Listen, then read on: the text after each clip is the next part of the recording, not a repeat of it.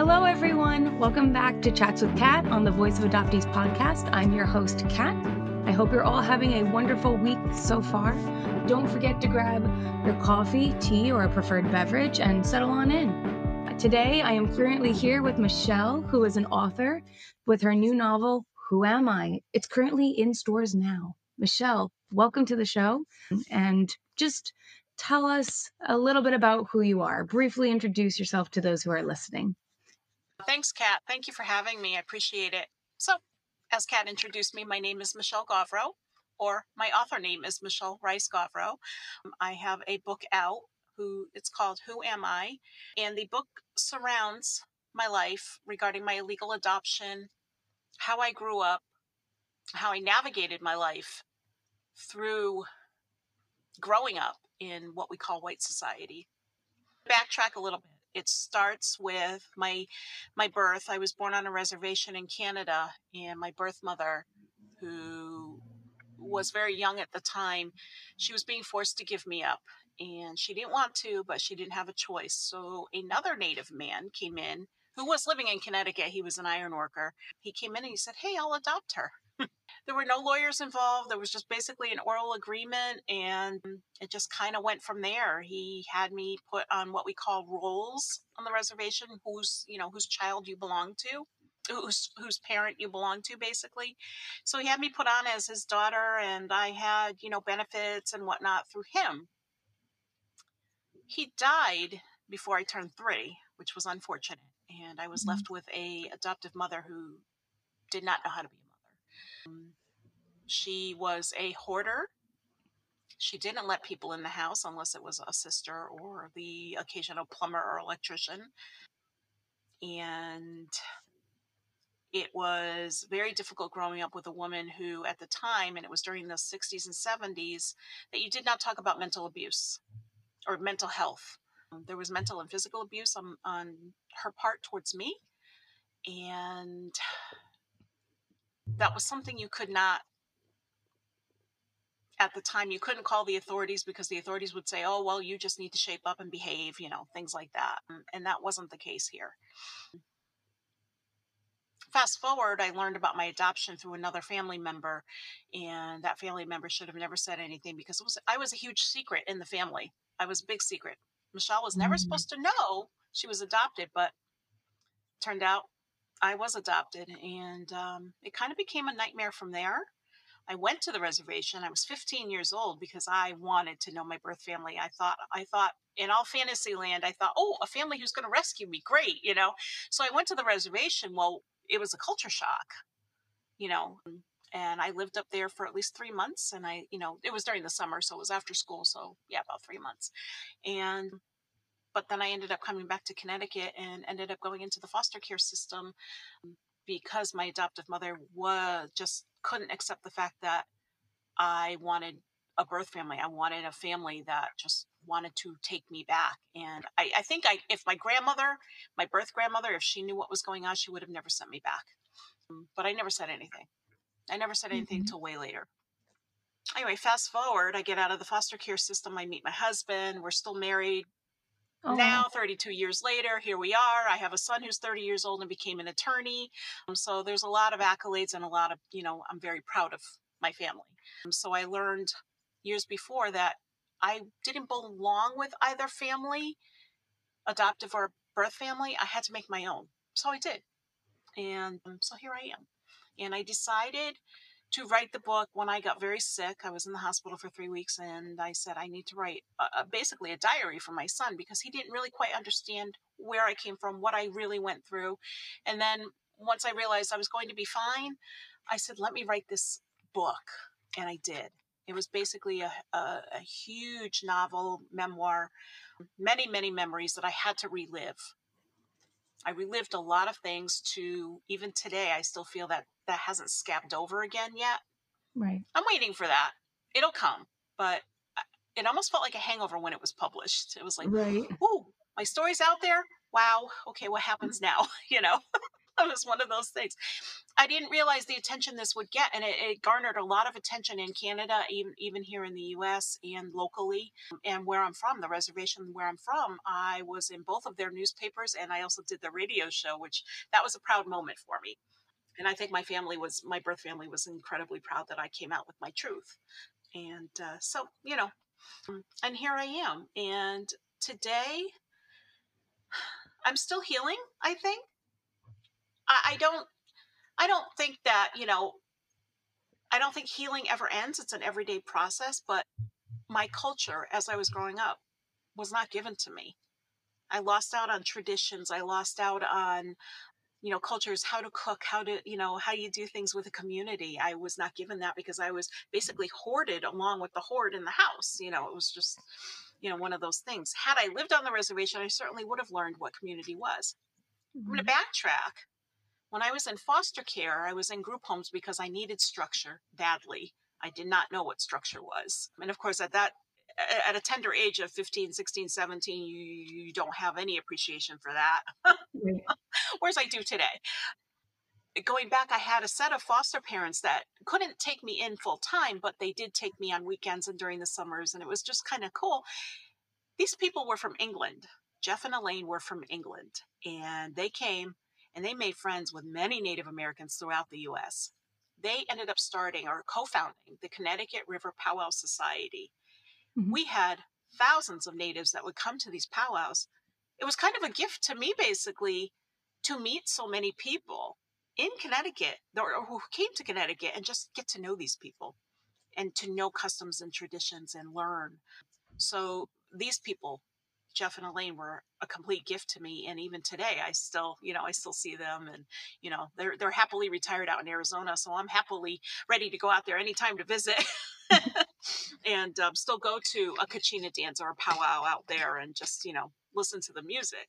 So I think that's a big part of my healing. And they were absolutely incredible towards me throughout my journey.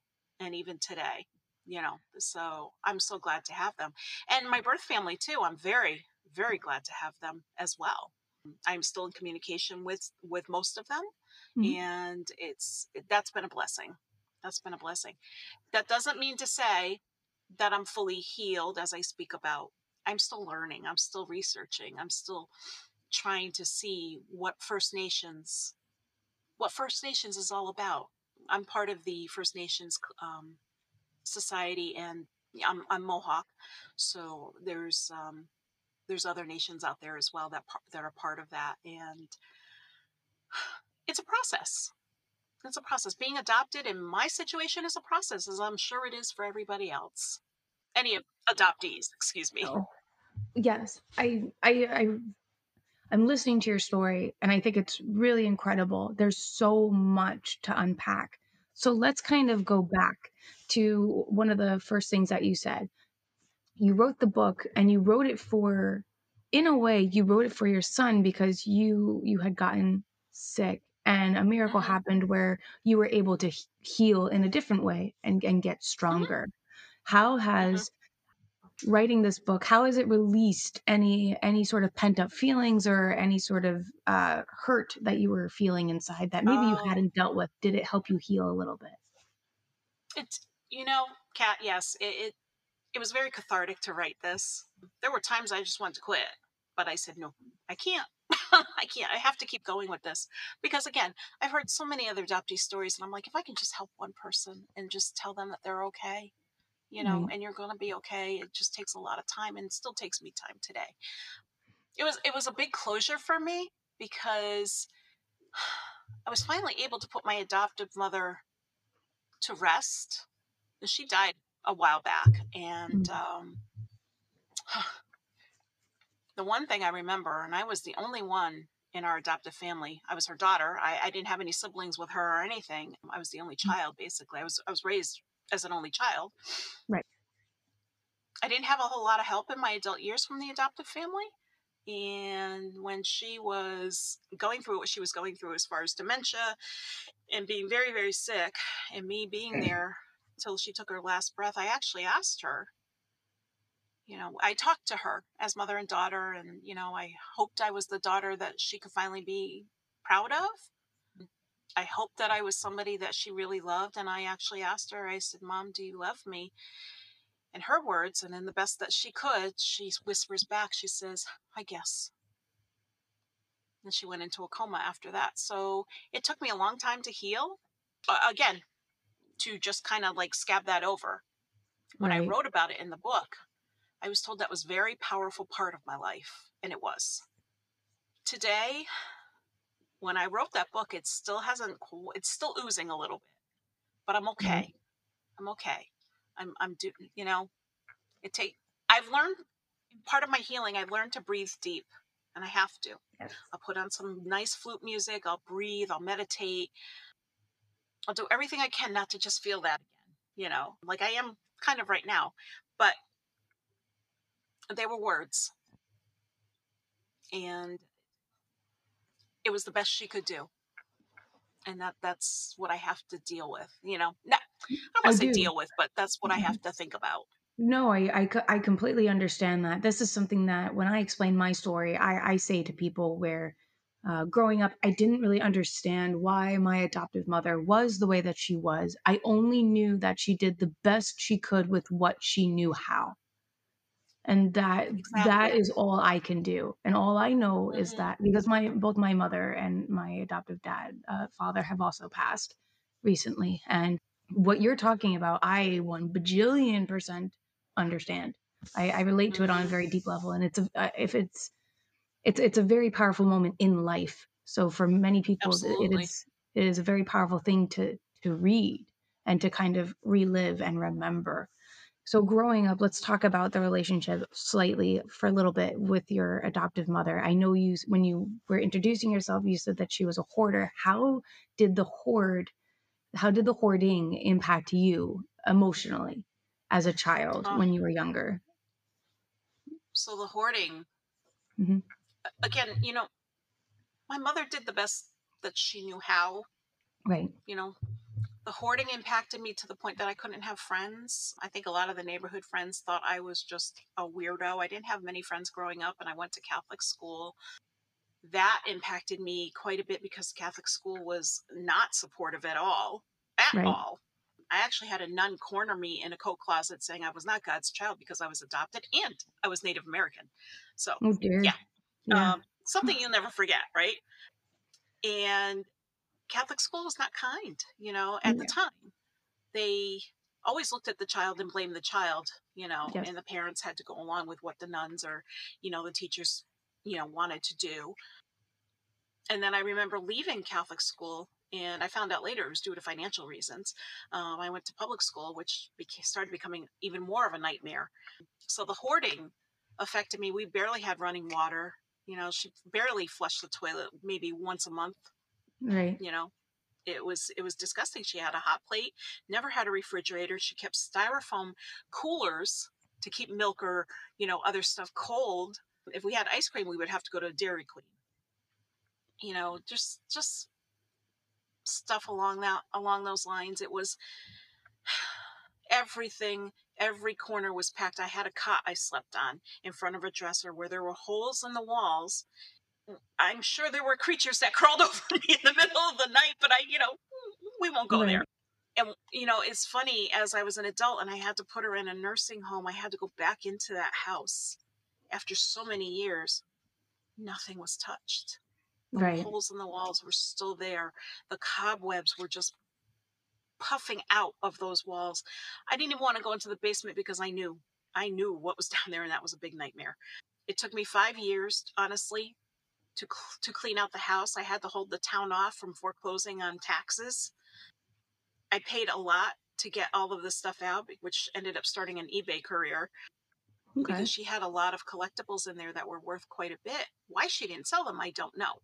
She was a huge Avon representative to the point that I realized she was buying all the stuff for herself so she could be in competition with some of these other ladies that were in the Avon business as well. But come to find Right. out, she never really sold all this stuff. So I had boxes and boxes and boxes of everything.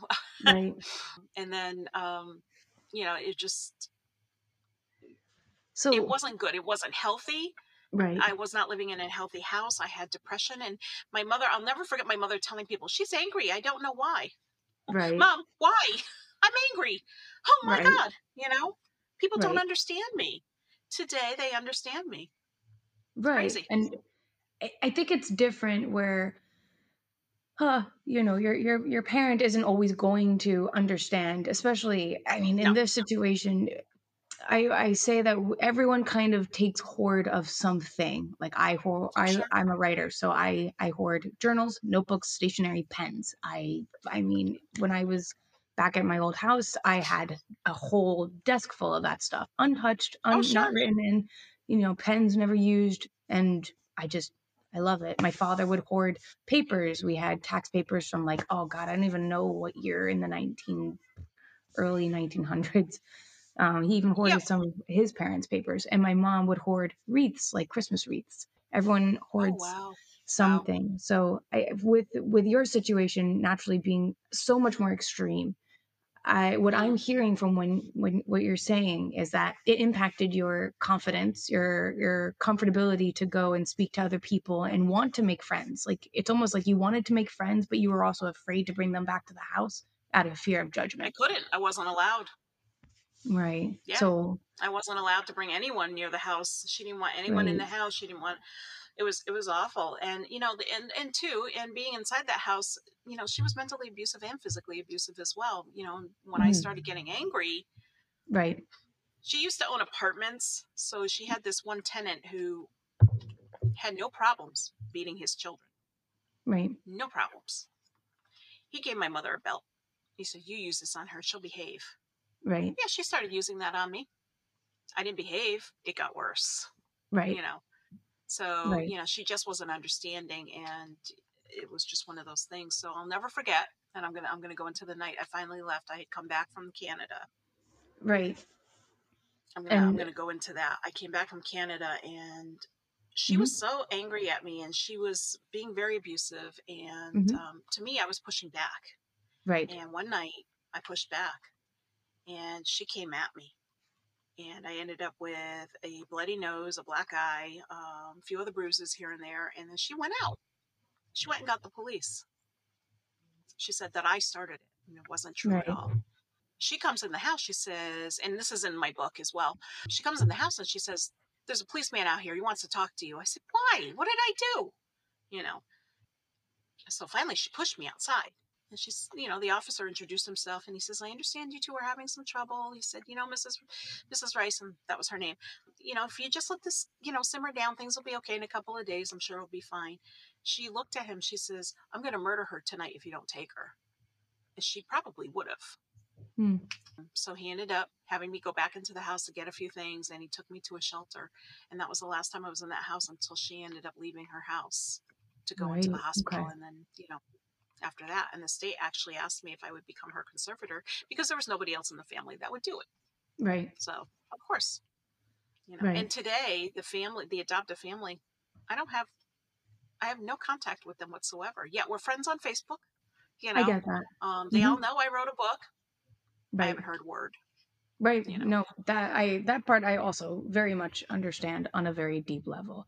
Let's talk Mm-hmm. about how when you left, and let's talk about you finding out that you're adopted and then going to find yourself because you found out that you were Oh, adopted. Let's talk about that journey and you going to the okay. reservation and what that was like when you actually went there. So I once I found out I was adopted, boy, was I on this one track mind. I'm gonna go Right. find my It's birth like night family. and day, Night and day. everything I'm gonna kind of go makes find sense. them. Yeah. I'm gonna go find them, and it's gonna be wonderful. My birth family's gonna rescue me. Blah blah blah. Right.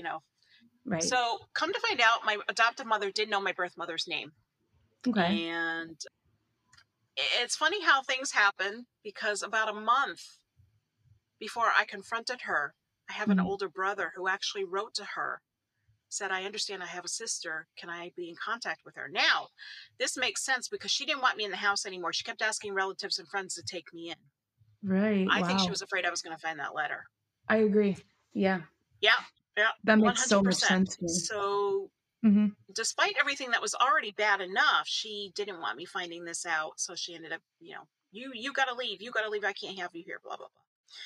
So she finally pulls out the letter, and I'm like, I want to meet them. And she kept saying to me, no, no, no, you can't meet them till you're 18. Yeah, I was going to tell you when you were 18 anyway. She was going to tell me when I was 18, probably trying to kick me out of the house then.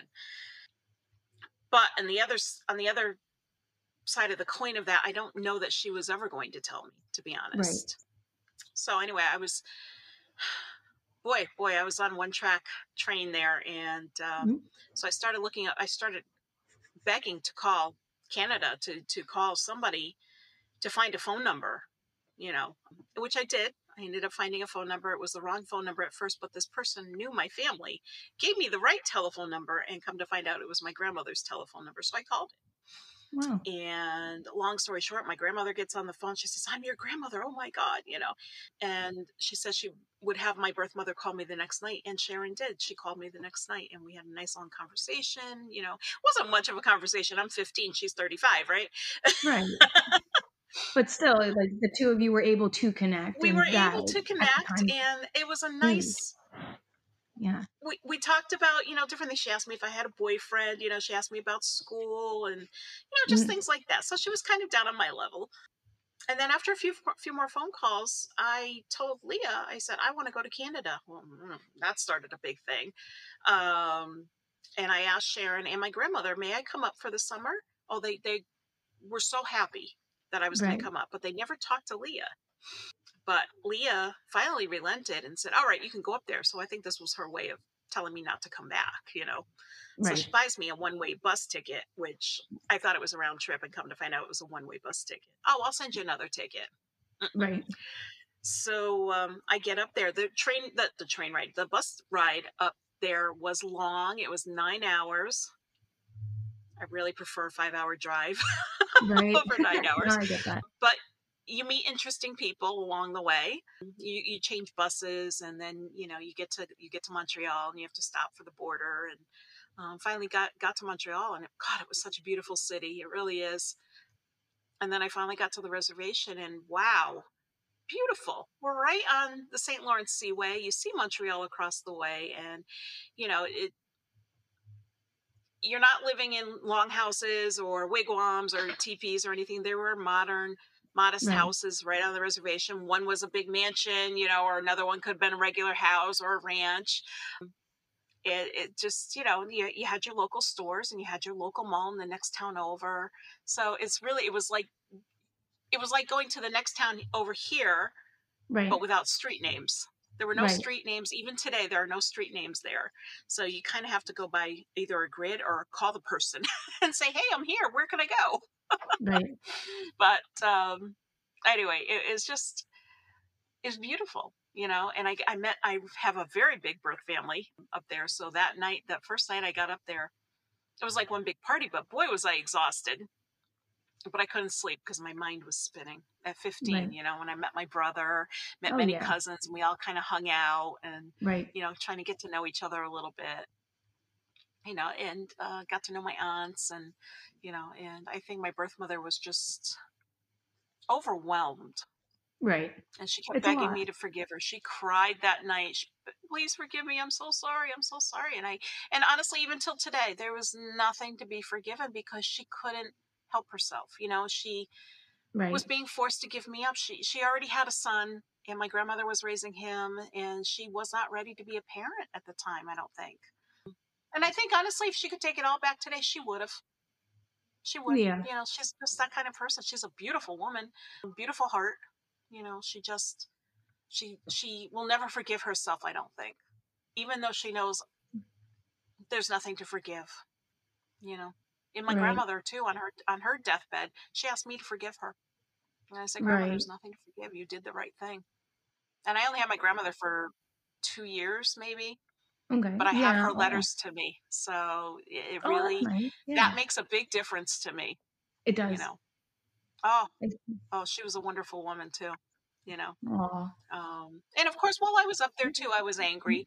I kept making long distance calls, and I ran up her phone bill to like $200. Oh, wow. But I paid her back. I'm sorry, I hope you forgive me. And, once she really kind of knew the truth, she was like, fine, Right. There was no big deal at all. So, but leaving there, I felt a sense of, because I never told them anything about how I was being raised or anything like that. Mhm. So I left there after a big fight with Leah to send me a ticket.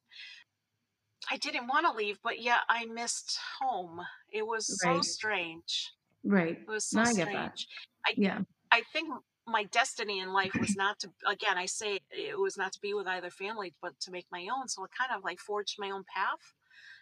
I went to 3 different high schools through foster care, but I Right. graduated and I went to college and I graduated that, and here I am. So let's talk um, about your foster care experience sure. after having kind of well after having found yourself in your heritage, right? And Mm. you have like a deeper understanding of who you are, and you realize it's time for me to forge my own path. And so you go on your own. And that, like you said, you were in the foster care system. Walk me through that. Cause you said you just said you went through 3 different high schools. And how was that sort of transition? Like, how did everything kind of affect each other once you were in foster care? Was it difficult for you? How was school and how did you get along with people? Yeah, it Like, was difficult for me in my first foster mm, home. My right, first foster home, they were just in it for the money, so they didn't really care where my friend Peggy and I went or where we were, as long as we were home by like 10:30, and if we weren't home by a certain time, we couldn't eat supper or whatever. We all, right. see you later. Uh, you know, Yeah, um, and they had other kids there too, and their adult son was there. And, I right, think he tried a few things with us, and it was just like, you know what, I think it's time to go. And I told my social worker about this, who was assigned to my case, and she's like, all right. She says, let's see where we can put you. okay, So I was working at a convenience store at the time, and one of the managers, he and his wife, I guess, were looking for a foster kid or whatever, and he knew about my story, and he said, "Why don't you come live with my wife and I?" hmm, Okay. The state thought it was great because they could age me out, and I was 17 or 16 at the time, I think, and that didn't quite work out. The mother, the Connie, was just not. I don't think I was who she thought I was. I think she thought I was going to be somebody I could be molded or something like that. And it just wasn't quite right. that way. So I ended up Interesting. leaving after a few weeks, and the state said, well, let's put you in a group home because you really, really need some structure. Right. I kind of fought that a little bit, but then I was told, look, if you don't go to this, you're going to go to juvenile hall. Oh, okay, I'll take the group home. Yeah, I feel like that's So very immediately, extreme. Oh my goodness.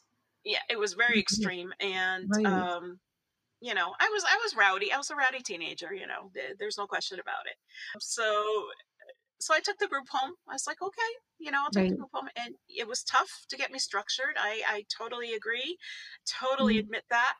And then after about a year and a half, they put me in what was called an independent living home for girls. Yes. And I think I Mhm. was 18 or 19 at the time. I could have left the state's program, but they said, stay, just stay. We'll pay you to stay.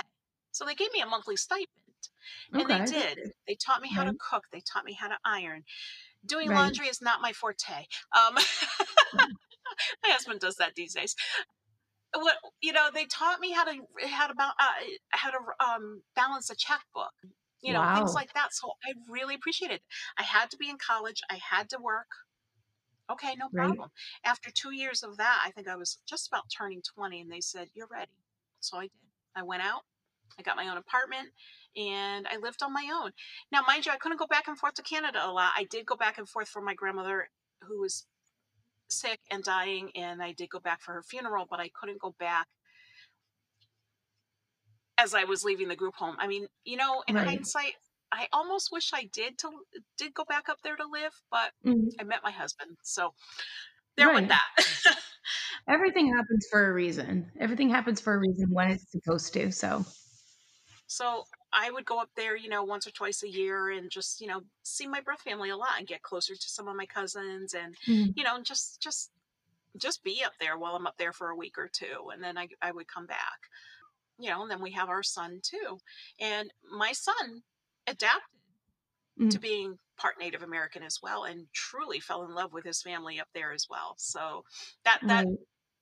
that to me just, fills my heart right there. That just sealed it right there for me. So, Oh, what I couldn't give him, I think he got on his own. right. That's a very what you just said is a very powerful thing. What I couldn't give him, he was able to get on his own. And it's not really Absolutely. on his own because it's through like it's through your biological family, Yeah. you Oh, know? So absolutely. Yep. in a way, like they're paying it forward. Like even though they couldn't be there for you, they are there for your son. And Oh, absolutely. it's a whole level of community, and it's beautiful because it's something that you weren't used to. You were bouncing around a lot. There was no stability. You had a hard time. They said they would put you Hmm. into juvenile hall if you didn't stay in the program. But you were Almost. able to get stability through a different way. And I think the contradiction between the two, it's just very heartwarming to see that for your son, it comes through your biological family. Oh, absolutely. And they just adore him, so that part made my heart just fill, and it was like, oh great. And I know they love me too, but for me growing up the way it was, the love part, oh, that took a while. It Right, took a while, but now I realize it. And after writing the book, it was like, oh, hey. And they have been so supportive, so that even right. helps me more, and then again on my own, going through powwows and listening to the music and just watching people dance around in a circle around the fire, around the drum. That's what Right. gives me peace, and learning about animals and spiritual animals, our clans and whatnot. Yes. So I have bears. I'm part of the bear clan. So in our tradition, your mother, if they're part of the bear clan, wolf clan, turtle clan, stuff like that, that's who you are. Right. So I have bears all over my house. And I truly believe in the spirit of being very strong. And boy, am I headstrong. And bears are strength. And that's where I think I get the strength to go on every single day. It's just that's who I am. Who am Absolutely. And I? I think, do you feel that through your obviously through your experiences, it not only made you who you are today, but it made you I'm not sure how to word this. I feel when we're kind of just going through whatever it is we're going through, we're growing up, essentially. We don't think about how we're going to be. We don't think it's going to be okay. What's one piece of advice that if you could go back in time to your younger self, what is that piece of advice that you would give your younger self? Breathe. Breathe deep. It's going to be okay. It will be. It may not feel like it. And believe me, I have plenty of times where I felt like just jumping off a cliff. Mm, No, don't do it. Don't do it. It's going to be okay. You'll figure it out. It might not be today, it might not be tomorrow, but it will happen. You know, I even still do that today. I'm almost 55 myself, so I still have those moments. It's like, okay, breathe. Even when I have an argument with my husband and I slam a door, it's going to be okay. you right. know. But when I think about my adoption and the way it happened, wishing it didn't happen the way it did, and I know my adoptive father did the best that he could, that he knew how, Hmm. I realized it was all okay. You know, what wasn't okay was the abuse I got from my mother. What wasn't Right. okay was the fact that my birth records were forged. What wasn't okay was the fact that I found out that I had to get a green card at 42 years old. I was livid to find that out. Mm. Yeah, let's actually, you know what? Let's talk about that really quick because I Please. know that you're not the only person who has that experience. There are obviously many other people who have to eventually go through Hmm. citizenship. I know that the laws have changed over the years and stuff like that. But so let's talk about like what that process was like for you. You just said you were, I'm sorry, 42. Sure. So I think, let's see, it was probably about 12 years ago. Yeah, probably about 12 years ago. Canada was requiring passports now. You could just go up with your license or whatever before, or birth certificate, and they just, let you through. Coming Right. back, though, they were starting to give me a hard time because on Mm, my birth baptismal certificate, my my adoptive father said I was born at Manchester Hospital in Connecticut, and it was like, and the birth baptismal certificate was from the church in Canada. Red flag. right. So they were starting to give me a hard time about it, and I said, all right, I probably need to apply for a passport. What Right. could it hurt? So I applied for a U.S. passport. Hmm. I didn't know, I didn't know. So immigration calls me and says, hello, you can't get a passport. This birth certificate is fraudulent. Huh. I was shocked. I was dumbfounded. I didn't know what to say. I said, well, here's the situation. And they said, yeah, sorry, you're going to have to get this rectified with Canada. Huh. Okay. Right. So I called the membership services on the reservation and say, we need to get this fixed. I was born there, but my birth certificate says I was born here in Connecticut, which was a lie. They said, yeah, nothing we can do unless you get proof. Well, where do I start?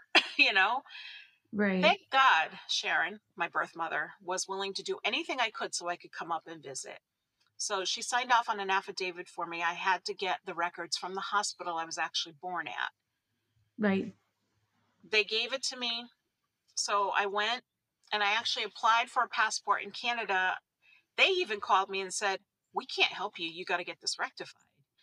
And again, I wrote a whole chapter on this in my book, the whole chapter. I Yeah. was just frustrated. And that actually helped me get closure right there. It was like, whoa, okay, I'm good now. So I had to write a letter to the Canadian government. It's called Etat Civil, which is Vital Records, I believe. And I wrote them a whole long story. I gave them all the medical records and said, this is what happened.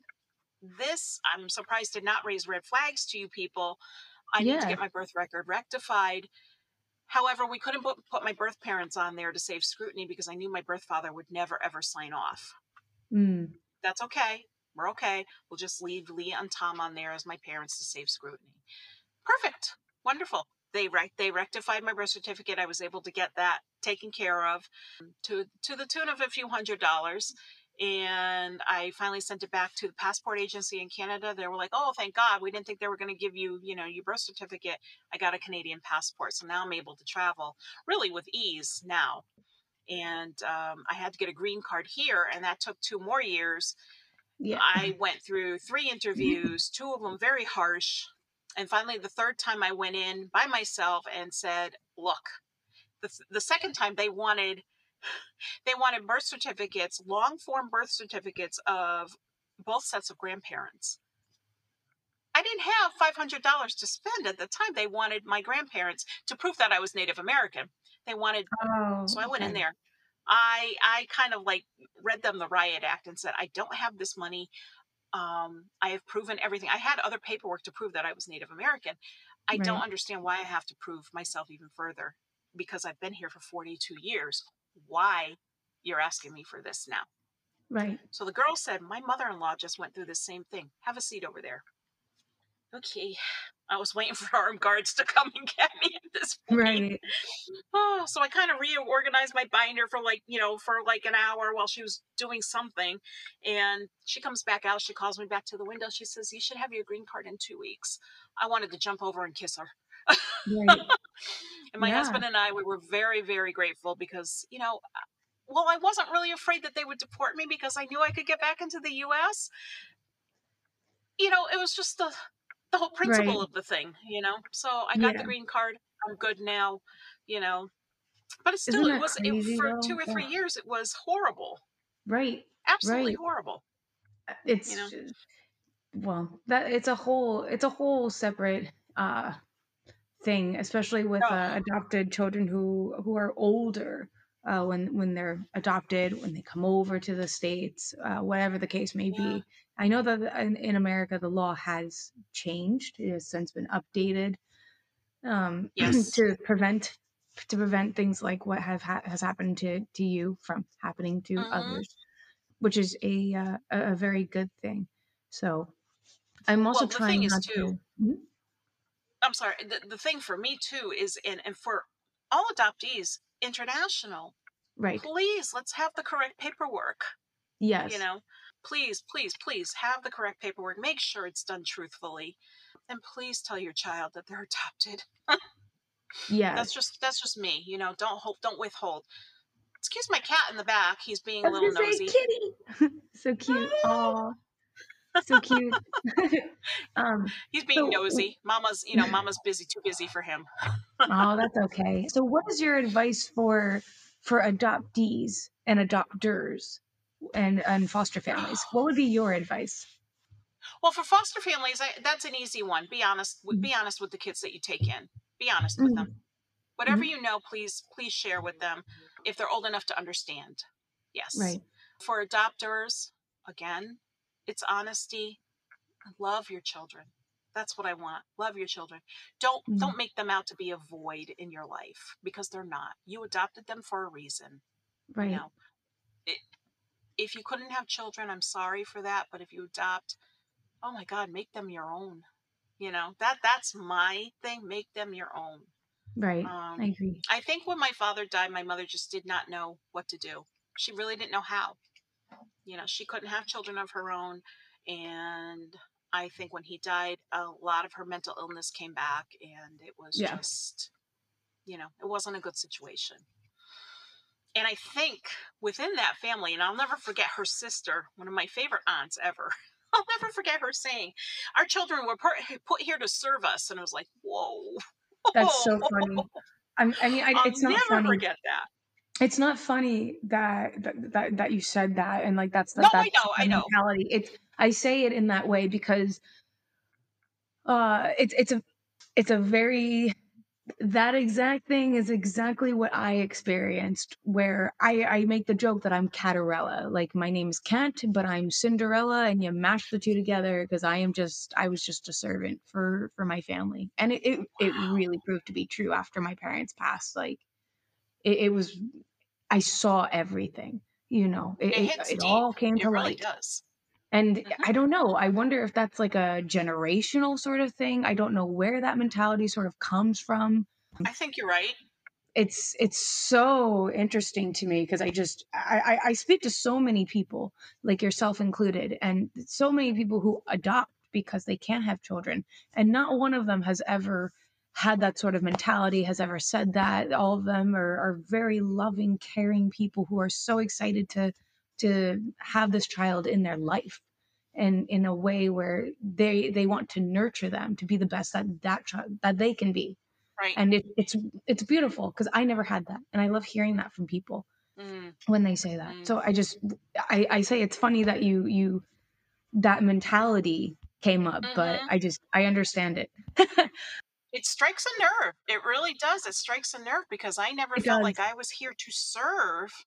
I would do what my mother asked of me, of course, but most of the time. Um, No, I totally but understand it. it just, ooh, I'll never forget her saying that. Yeah, Her nieces and nephews were here to serve all of us. Okay, auntie. But I have my biological aunts. They're nothing like that. You know, they are right, so doting.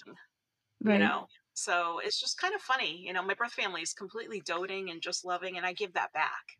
You know, And and that's the good thing. That's the important thing, is that you try to pay the goodness forward.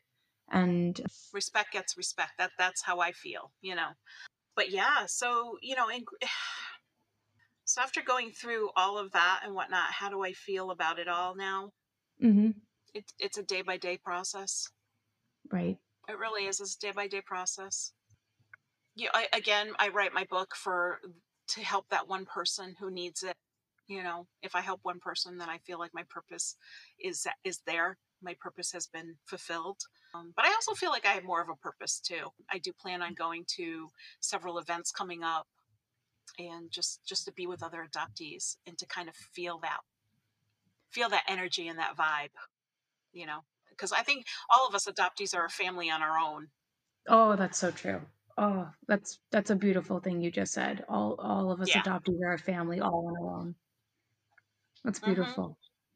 So to close off the interview before we end, what is one piece of advice that you would give to those who are trying to begin the healing journey?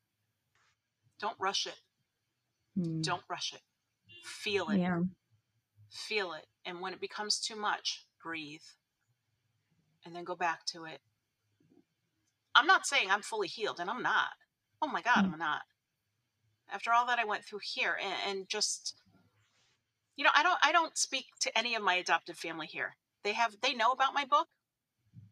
I haven't heard word one. Whether they're feeling something about it, maybe they're embarrassed, I don't know, ashamed, who knows. I'm okay with that. I'm okay if they don't speak to me. That's on them. That is on them. But I'm, that's going back to what you asked me. Just take it day by day. Take your healing day by day. You're not going to heal within a month. You're not going to heal within a year. There's still things that are going to pop up. There's still a lot that pops up for me too. And like recently, I'm starting to see pictures of my grandmother. I'm starting to see pictures legal documents on Ancestry. I'm starting to see that about my parents and things like that. It's so many things come up. I see obituaries come up and I'm like, I'm sorry I never met you. Right. Especially with my birth father's side. I met him one weekend and then after that, I never heard from him again. Right. But I did see that his mother passed away and I'm like, I'm sorry I didn't meet you. I see that a few brothers and sisters have passed away. Sorry. So, there are sad parts to it too, but I deal with that every day. And then I move on. But then sometimes the actual initial shock, the initial you're adopted, that will come back to me often. Right. Yeah. So again, day by day.